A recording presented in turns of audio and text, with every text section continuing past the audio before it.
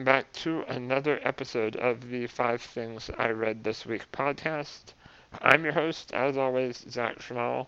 This is episode 15. If you've made it through 15 episodes with me, wow, that's pretty impressive. And you might be crazy, kind of like me, if you're excited about the same things I am, and you're interested in the same things I am.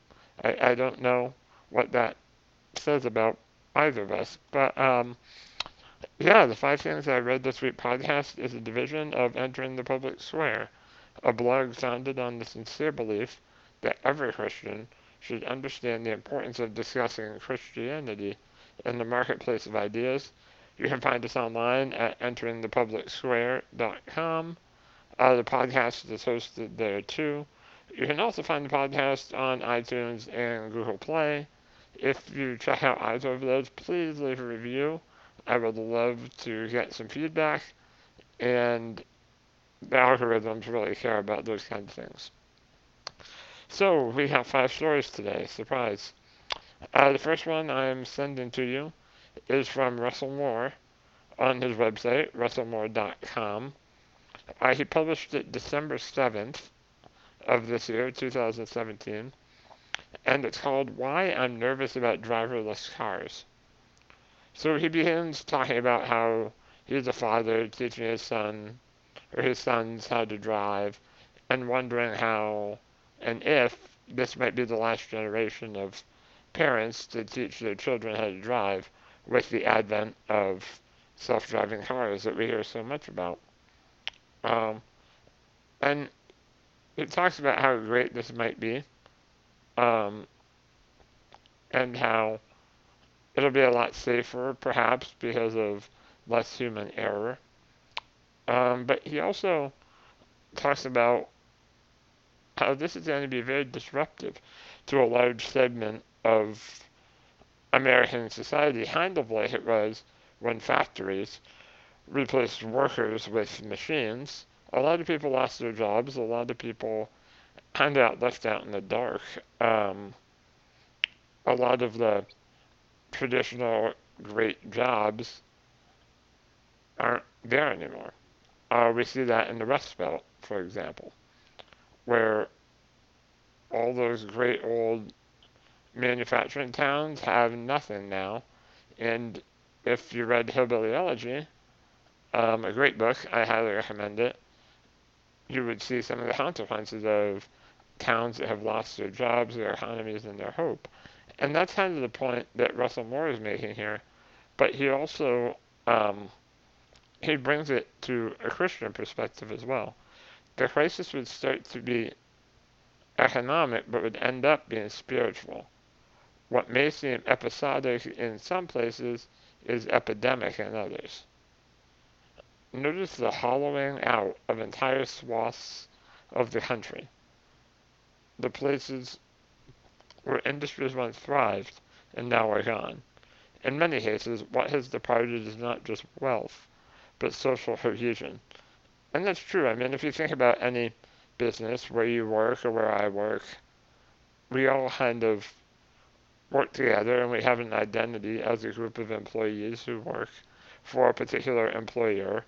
Or even if you're self-employed, you have your identity, let's say, as a truck driver. You're an independent truck driver and you haul loads all up and down the East Coast. Now, if you're replaced by an automated car, for example, obviously you'll have economic problems. You're out of a job. But the fascinating part, and this is what Russell Moore points out so well, um, that work is intrinsically bound up to our human nature. So, as he says later in this article, we ought to expect something of this as Christians, since the biblical portrait shows us how work is bound up in human nature. That's true in creation, where the primal humanity is given a mission immediately to carry out. This is also true, though, in the new heavens and the new earth, where we're told that we will rule and reign with Christ. So, there's something human about working that goes from before the fall to after all is made right, and exists now when all is fallen.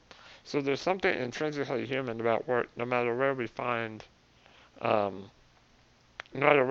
ourselves on that timeline, from the beginning to the eternal end.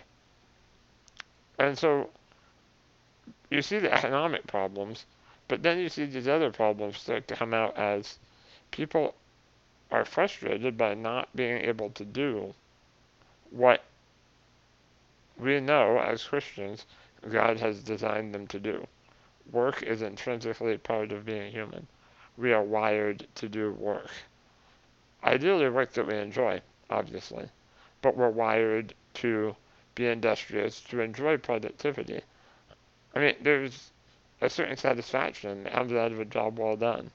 I know for me, I feel a lot better after I've had a really productive day than I do after I've had an unproductive day. I just enjoy that feeling of getting stuff done. I don't think it's just me. I think that's a human trait. The Bible supports that and it explains human nature in that way. So, as we think about then these self-driving cars and other things like that, people perhaps losing their livelihood, let's say taxi drivers, truck drivers, school bus drivers, whatever else it may be. It may be good. Obviously, there are great things that can come of it. But we, particularly as Christians, need to be there to help people deal with this spiritual crisis that they're going to run into when they are unable to do that which they're wired to do. When people all of a sudden don't have jobs and they're not feeling fulfilled, they're going to need someone to be there for them. And that's a good calling for the church to be in. So this article is from russellmoore.com, written, surprisingly, by Russell Moore. It's called Why I'm Nervous About Driverless Cars, and it was written on December 7th of 2017. Moving on then, we're talking about Facebook next. I have a newspaper article from the Chicago Tribune. It was published on December 13th of 2017. It's called Ex-Facebook VP, Social Media Destroying Society with Dopamine-Driven Feedback Loops, and it was written by Amy B. Wong. So this was in the news a lot. There are many articles written about this topic. I picked this one from the Tribune just because I thought it gave a nice overview. There was a man who used to work for Facebook in 2007, and he left in 2011 when he was the vice president for user growth. His name is, and I'm sorry, I'm probably going to butcher it, Chamath Palihapitiya. And so he was obviously rather high in the organization as a VP for user growth, so it was his job to draw people in, hence the user growth. And he came out and had some pretty strong words to say about his former employer. And here's the major quote from him that you've probably heard. I saw it on the news, I saw it on many websites, but here we go. It literally is a point now where I think we have created tools, talking about social media in general, that are ripping apart the social fabric of how society works. That's truly where we are. The short-term dopamine-driven feedback loops that we have created are destroying how society works. No civil discourse, no cooperation, misinformation, mistruth. And it's not an American problem. This is not about Russian ads. This is a global problem. So, let's think about Facebook, right? I post a picture of me doing something cool. Why do I post it on Facebook? I want people to see it. How do I know people see it? They hit the like button. because then I feel good. It's that dopamine. That's what we're talking about here. This kind of positive feedback. And so now let's say I post a picture of me and I don't get as many likes. How do I feel about that? Well, I haven't gotten my hits of dopamine. And so I wonder, like, oh, do people not like me? Did I look bad? Like, what was wrong with that picture that made it not as good as the other picture? And we have this feedback loop of where we're constantly driven by how other people perceive us, right? And because of that, well, that lends itself to a lot. Like I said in the quote first, no civil discourse, right? We have this tendency now to grandstand. If I want you to know how I feel about something, I'm going to let you know in no uncertain terms. And certainly there's a time and place for that.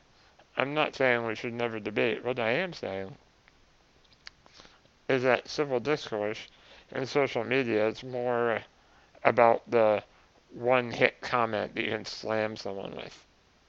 It's more about the sharp retort and the one liner answer that just shuts down somebody else. And quite frankly, there are very few issues in life where a one line answer is going to stop a debate. On any of the bigger complex topics in life, let's take politics for example.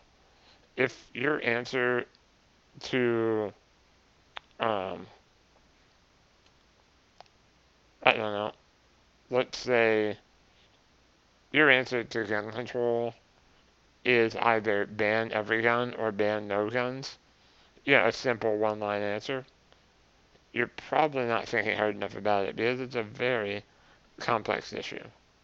It's not a simple one size fits all, you make some witty comment and then bam, like you win. But I want it to be that way because I want people to like what I've written. I want to have that sharp one liner that people like. It feeds that loop. And I feel good because people have appreciated my wit. People don't appreciate civil discourse. Um, and that goes along with the point about no cooperation, too. Obviously. The It's not about like coming to a mutual understanding.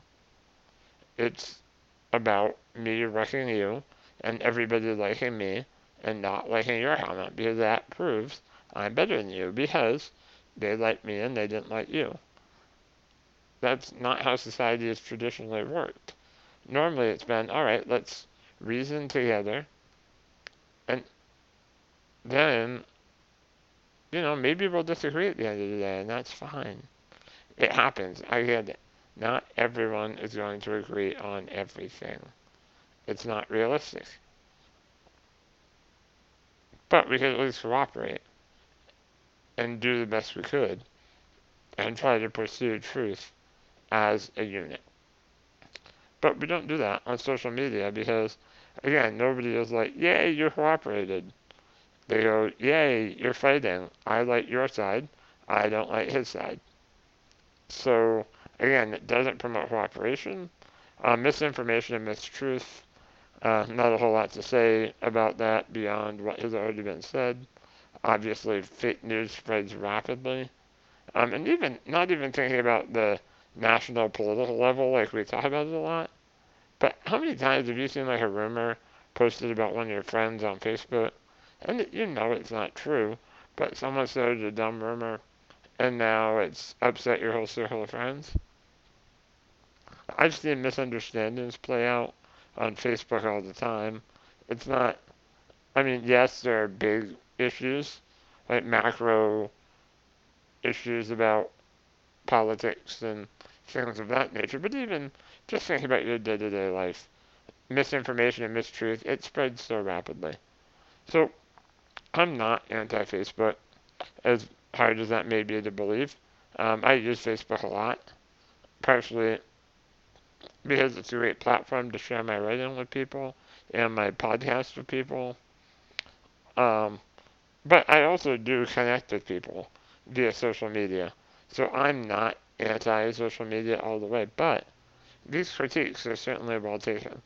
we've created this, it's almost like a boxing match.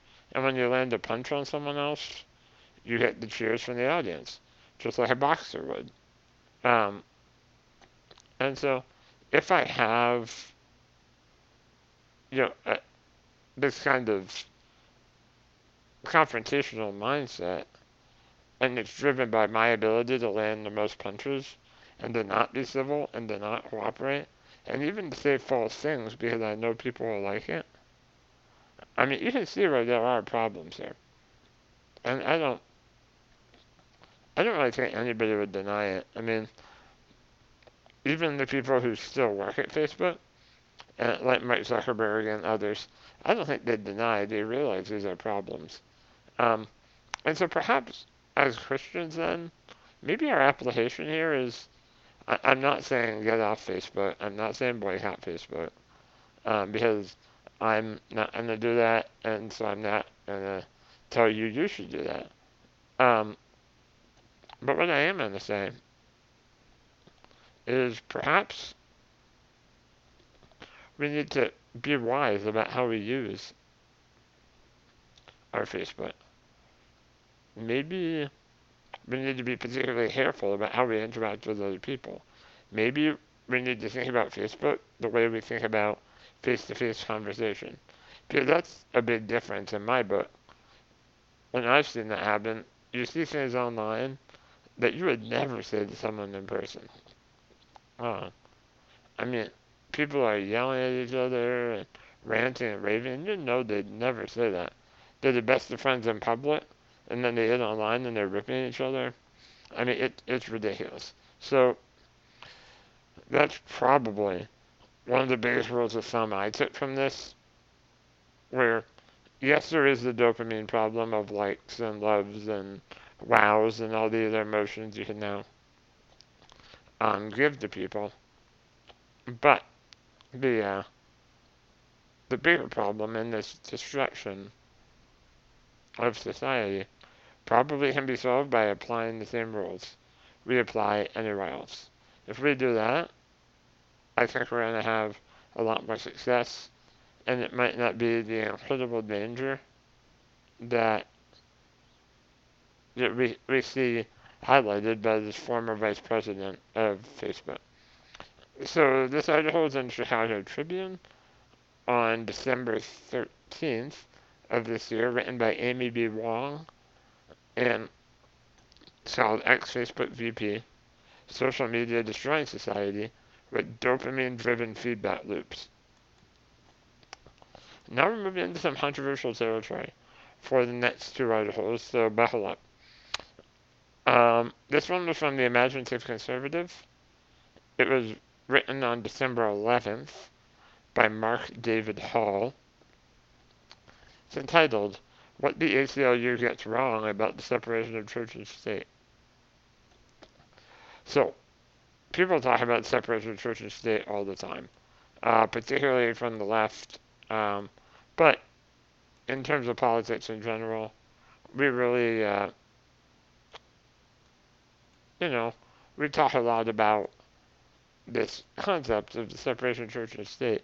And oftentimes the way it's interpreted today, particularly by the ACLU and other organizations today, is that you must keep your religion fully out of politics. And if you have any religious commitment, it should not influence how you legislate whatsoever.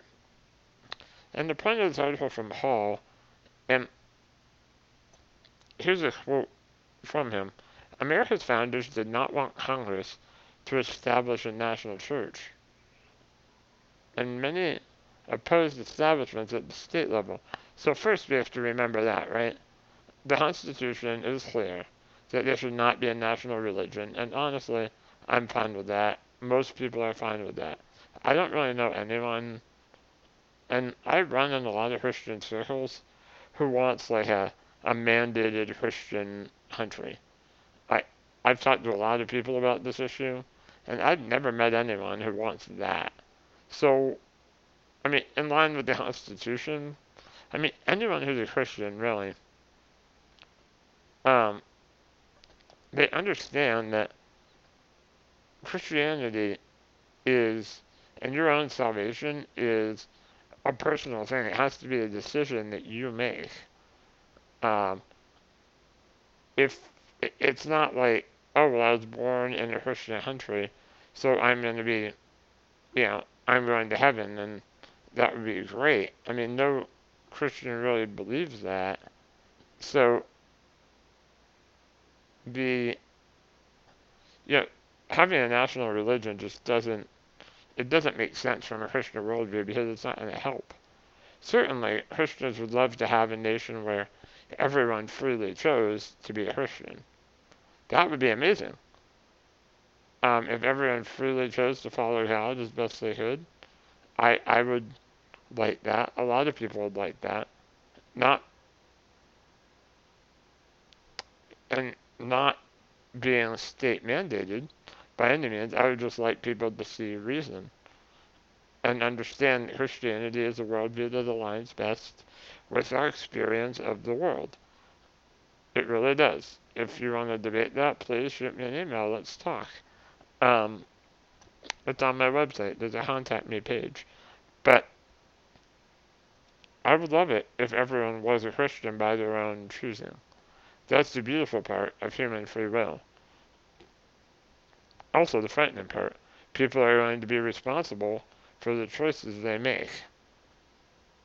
And when you can choose to accept God or you can reject Him.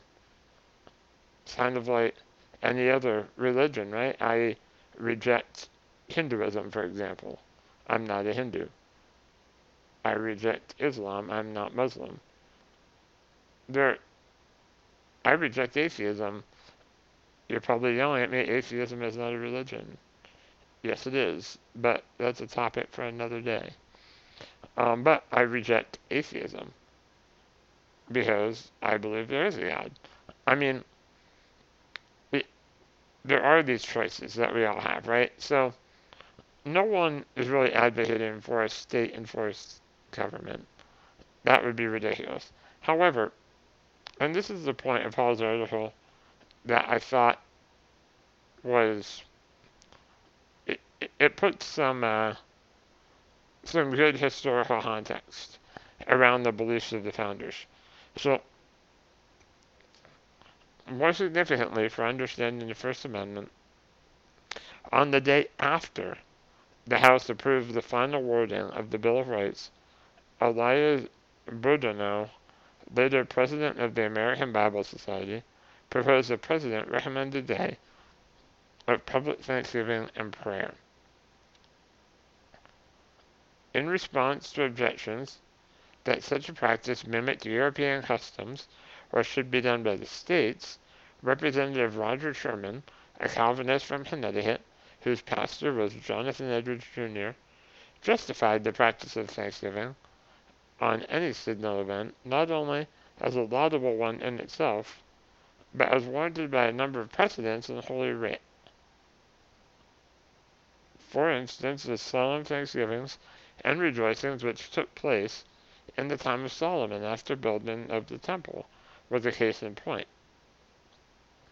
This example he thought worthy of Christian imitation on the present occasion.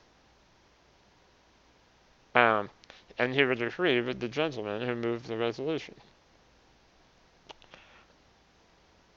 And then, when President Washington made his proclamation on Thanksgiving, he said, whereas it is the duty of all nations to acknowledge the providence of Almighty God, to obey His will, to be grateful for His benefits, and humbly implore His protection and favor. So, clearly, as we look at this, the founders, the ones who laid out separation of church and state, did not want a state religion. That much is clear. However, they also were very willing to bring their religious beliefs with them to the table. They thought, hey, it would be a great idea to have a day of Thanksgiving, the day after they just said there should be no state religion. So clearly they didn't mean, oh, we can't ever talk about religion. I mean, that would be kind of dumb if you think about it. like one day they're saying, oh, we can't talk about it. What do they do tomorrow? They talk about it, and they make a national proclamation. So clearly they thought they could bring their religious beliefs to the table. Um, but when we think about this, we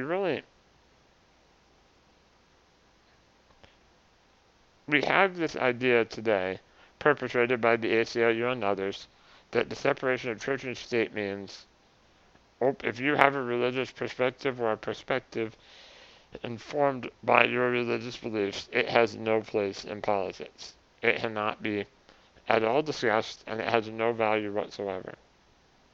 The founders would argue with that. The founders would say, okay, look, we're not naming a state church, but if you can make an argument from religion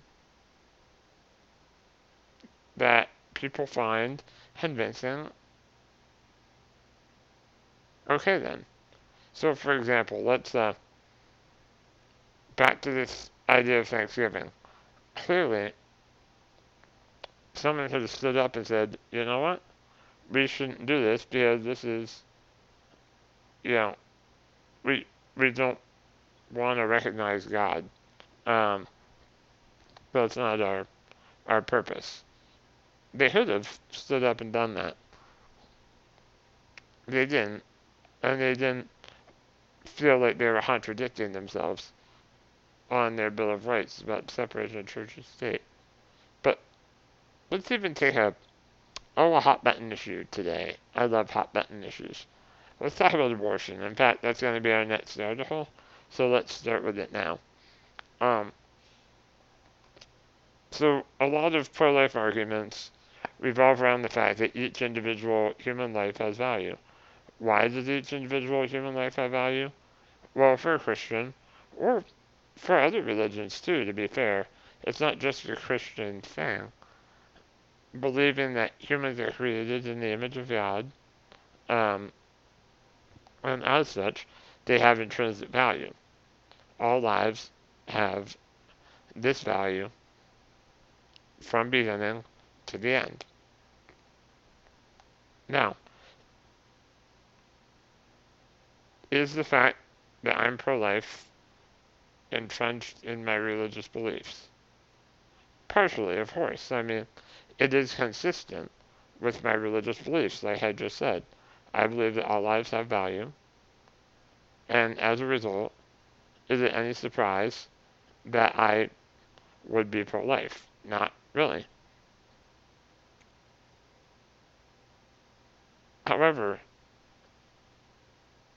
no matter what argument I might make after making that admission that yes, it is consistent with my religious beliefs, there are those today who would say, oh, you're not qualified because you're intrinsically biased. Even if I brought forth evidence that they would accept as valid evidence in every other circumstance, they say, oh, his religion must be blind to him. So even if I bring forth all the scientific literature that says that life begins at conception, and it's overwhelming, folks. If you haven't ever reviewed it, you really should. All the evidence that it's pretty blatant and straightforward that life begins at conception. So even if I bring forward scientific proof, they're going to say, oh, well, it's a religious argument, because it is consistent with my religious belief, and I don't deny that. At the same time, the founders would have said, all right, you have a religious belief, that's fine. If people wanted to go along with it, they could. But they also wouldn't automatically shut you down just because you have a religious belief. And that's the thing. Now, if your religious belief was something crazy, people might not go along with you. For example, let's say your religious belief was that on days that begin with T, it should be absolute anarchy, and there should be no laws, because those are holy days, and we abide by the God of do whatever you want. And so there should be no laws in honor of that God on that day. Now, you could bring forth an argument like that, um, you know, on a religious basis, just like I could. But people are going to agree with you? Probably not. I'm going to add on a limb here. Probably not. Um, but it's not the fact that it's a religious argument that automatically means we can't talk about it in legislation. It's, is this a good idea for our country? And for some people, religious arguments will do it. If you happen to be a believer in that religion, that would probably do it. If you're a Christian, you're probably going to be pro-life more often than not. Um, and so that will certainly help push you in that direction. However, if you're not a Christian or a believer in my entirely made up religion of violence on Tuesday and Thursday, um, then you might have other reasons for supporting or opposing a particular law. For example, if you believe that life begins at conception, even if you don't really have a Christian worldview that talks about the value of life, but you understand the lack of logic, really, that comes about when you're allowed to kill certain lives, even though they just happen to be very early in the developmental process. So even if you just understand that logic, there's a group on Facebook um, called Secular Pro-Life, made up of all kinds of believers, non-believers, um, anybody who's pro-life. And it's fascinating because it's not just your Christians and other religious folks who are pro-life. There are atheists who are pro-life because they understand that logic. Um, but see, the separation of church and state, coming back full circle, it was never meant to mean that we can't talk about religion in the state. And it doesn't mean that we can't be influenced by our religious beliefs in the positions we take. I mean, even secularists, and I made this point earlier, and even an atheist has a religion. So it's kind of stacking the deck to say, oh, you can't play by your religion, but I'm going to play by mine. And you know what? My religion is a religion of believing in no God. And I can do that. And you should play by my rules and with my deck of cards. But you can't ever appeal to your religion. Um, so when you have this, this scenario coming out, it seems important to realize what the founders actually intended. Bring your beliefs, and if that's the only line of argument you have, some people are going to believe you and agree with you because they share that belief system. Some people aren't because they don't. Or they won't agree with your interpretation of your belief system. Um, there's nothing that intrinsically says that we can't talk about our faith in the public square. That's not what separation of church and state was ever meant to mean. It was simply meant to protect religious expression, and part of that protected expression is our ability to share our convictions wherever we are, whether it's at home, at work, in politics, um, out in the middle of the street if you want to, unless you're disrupting traffic, in which case you'll be arrested. But this article, what the ACLU gets wrong about the separation of church and state, written by Mark David Hall on December 11th from the Imaginative Conservative. And while we're on hot button issues, abortion, here we go. The Federalist on December 12th published an article by Holly Shear called Planned Parenthood Tries to Cloak Itself in Religion, and Christians are having none of it. So this is hilarious, right? Planned Parenthood Action, which is like the fundraising arm of Planned Parenthood, put out this campaign on Facebook um, that basically it was a series of images that you could share with your Facebook friends, and they had a variety of different messages, but the most ironic one, I'm Catholic and I support access to birth control. I'm sorry, but I think if you're Roman Catholic, you probably don't. Um, and there's a Baptist one, the Lutheran one, and a Muslim one, and the generic Christian one, and a Jewish one, and a random person of faith one. So I guess if you don't know what faith you are, but you have faith in something. Um, so, I mean, let's think about what I just talked about, separation of church and state. I mean, you think about the arguments Planned Parenthood has made over the years. Don't impose your Christian sensibilities on us just because you believe that life begins at conception.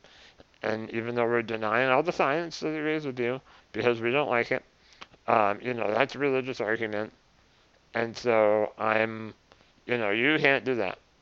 You bad religious people. You hate women. Um, Now, it's like, oh, but it's really cool if you're a Christian, if you're a Baptist who supports Planned Parenthood. Like, yay, embrace your Baptist faith. Because that matters after decades of saying, um, religion shouldn't matter in this. Well, now it's like, oh, well, maybe religion should matter. Um, and her article is pretty hilarious because she takes Facebook comments from people who wrote back to Planned Parenthood Action about all of these things they posted, and like one from She Brings Joy. It's funny how you guys want to keep religion out of reproductive health debates, unless you want to use it incorrectly to pretend you believe it's relevant. Another one is I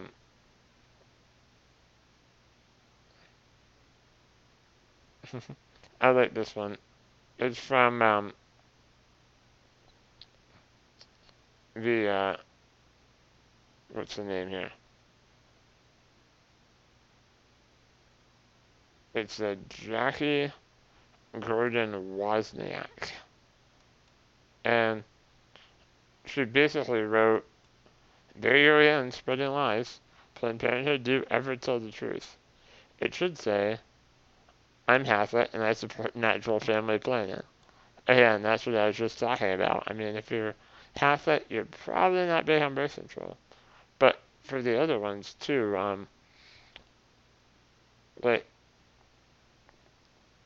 it, it just it blows me away because okay, like you like your abortion, that's fine. It's not fine, really.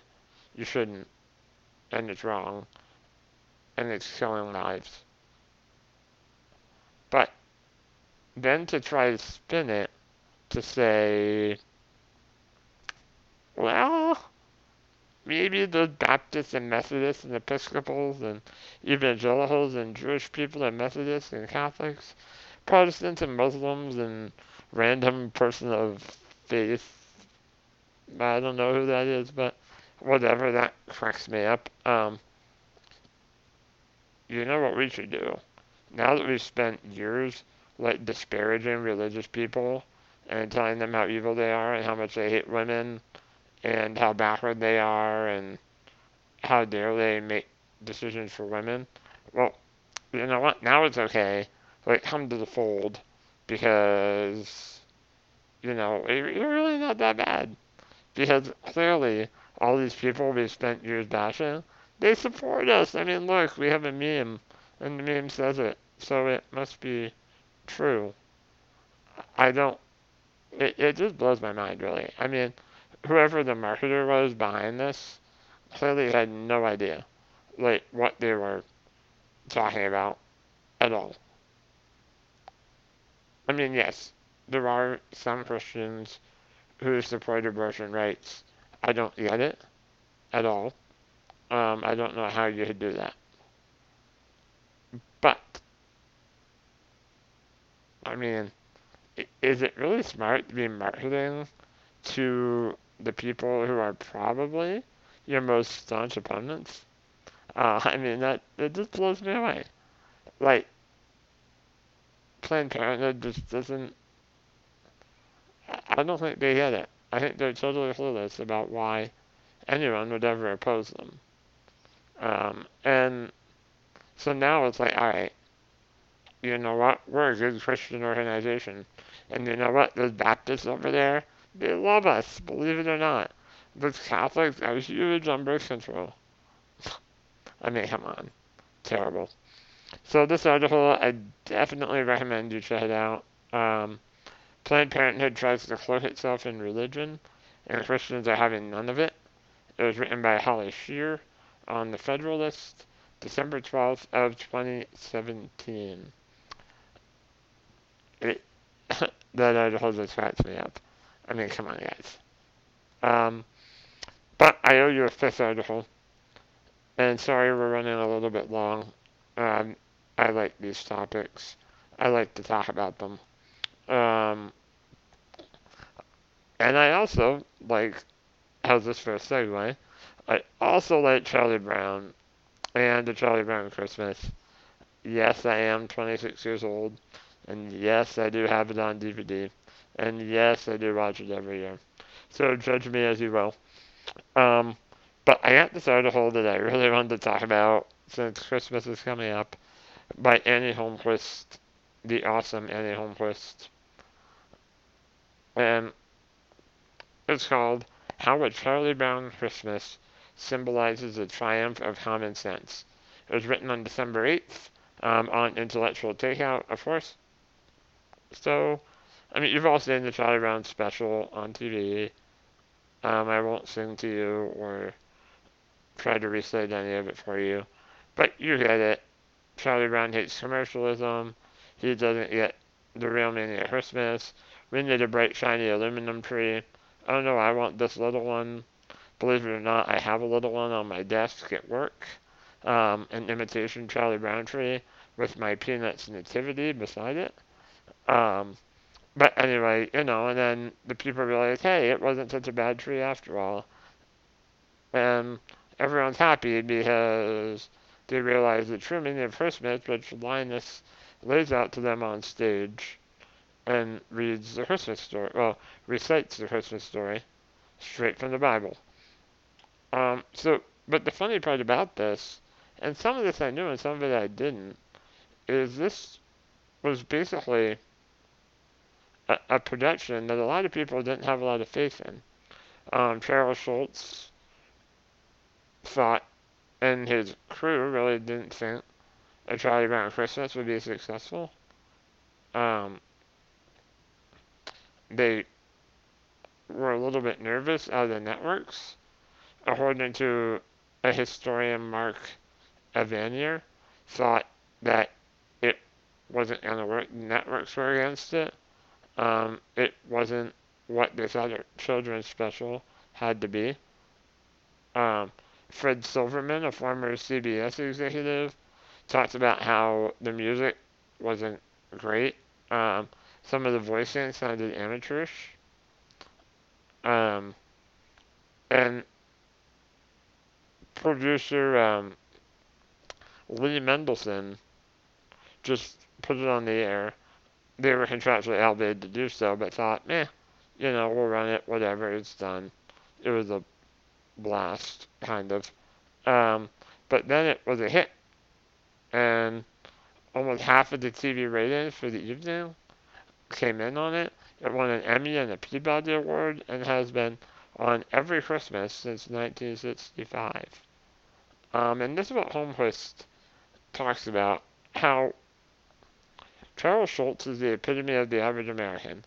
He has he had a simple common sense, yet often forgotten message to tell in A Charlie Brown Christmas. He insisted on sticking with that message and that simplistic style, even when it looked like it wouldn't get off the ground. And then a little later, the big wigs at CBS, however, thought they knew better, and if time hadn't constrained them, they likely would have attempted to rewrite Schulz's simple, common sense production for something more flashy and more politically correct. I mean, you see the story right here of A Charlie Brown Christmas playing out. The simple tree with Charlie Brown, or Charles Schulz in his simple story that was thrown together really quickly. Um, and then you have the flashy aluminum tree that, if they had more time and more budget and had the ability to make it exactly what they wanted, maybe it would have been a little different had the marketing people had their way. But the simple approach won out, and we still love it to this day. I love it. I hope you love it. You really should. Um, and, you know, it causes you to think about, okay, maybe we need more of that simplicity and that common sense, just as a general rule. Um, we have what we know is true, and this really speaks to Christians, I think. Um, the gospel is a pretty simple message. Jesus came to earth, he lived a sinless life, he died, he defeated death, he bore our sin on the cross, but because of his death and resurrection, the grave has been defeated, and we now have the ability to receive salvation as a free gift from God. I mean, it's a pretty basic story, if you think of it. And we believe it's true. After all, we're Christians. That's our confession, if you will. However, there are times when people want to make it complicated. They want to add all these bells and whistles that aren't necessarily bad. I mean, there's nothing wrong with bells and whistles, but at the same time, we don't want to lose the beauty and the simplicity of what, the gospel is about and what that faith is about. And this is kind of where Holmquist leaves us. Um, in the current culture of chaos, it's easy to throw up our hands and give in to the demands of those who stand out and seemingly call the shots. But instead of giving in to political correctness, do we need to take a page from Charles Schulz's book? In the end, will gentle persistence, common sense, and faithful adherence to solid principles be the pathway to success and fulfillment? And I think maybe it will be. The gospel has survived 2,000 years plus. It doesn't seem to be going anywhere. And it's a basic message, but it appeals to people in that common sense. It makes sense. The world's a messed up place. We need an answer for why the world is the way it is. There's an answer for that from a Christian worldview. There's a basic message of how that problem was fixed. Jesus Christ. So I encourage you to check out this article as well, written by Annie Holmquist. I don't know if she's ever heard me on the podcast, but I say her name a lot. She writes great stuff on intellectual takeout. And this article was written on December 8th. How a Charlie Brown Christmas symbolizes the triumph of common sense. Sorry I ran a little bit long tonight, guys, but I hope you enjoyed it. I will see you again on December 23rd. Wow, right before Christmas. we'll have to do a heavy Christmas themed episode, I suppose. So have an excellent week and good night.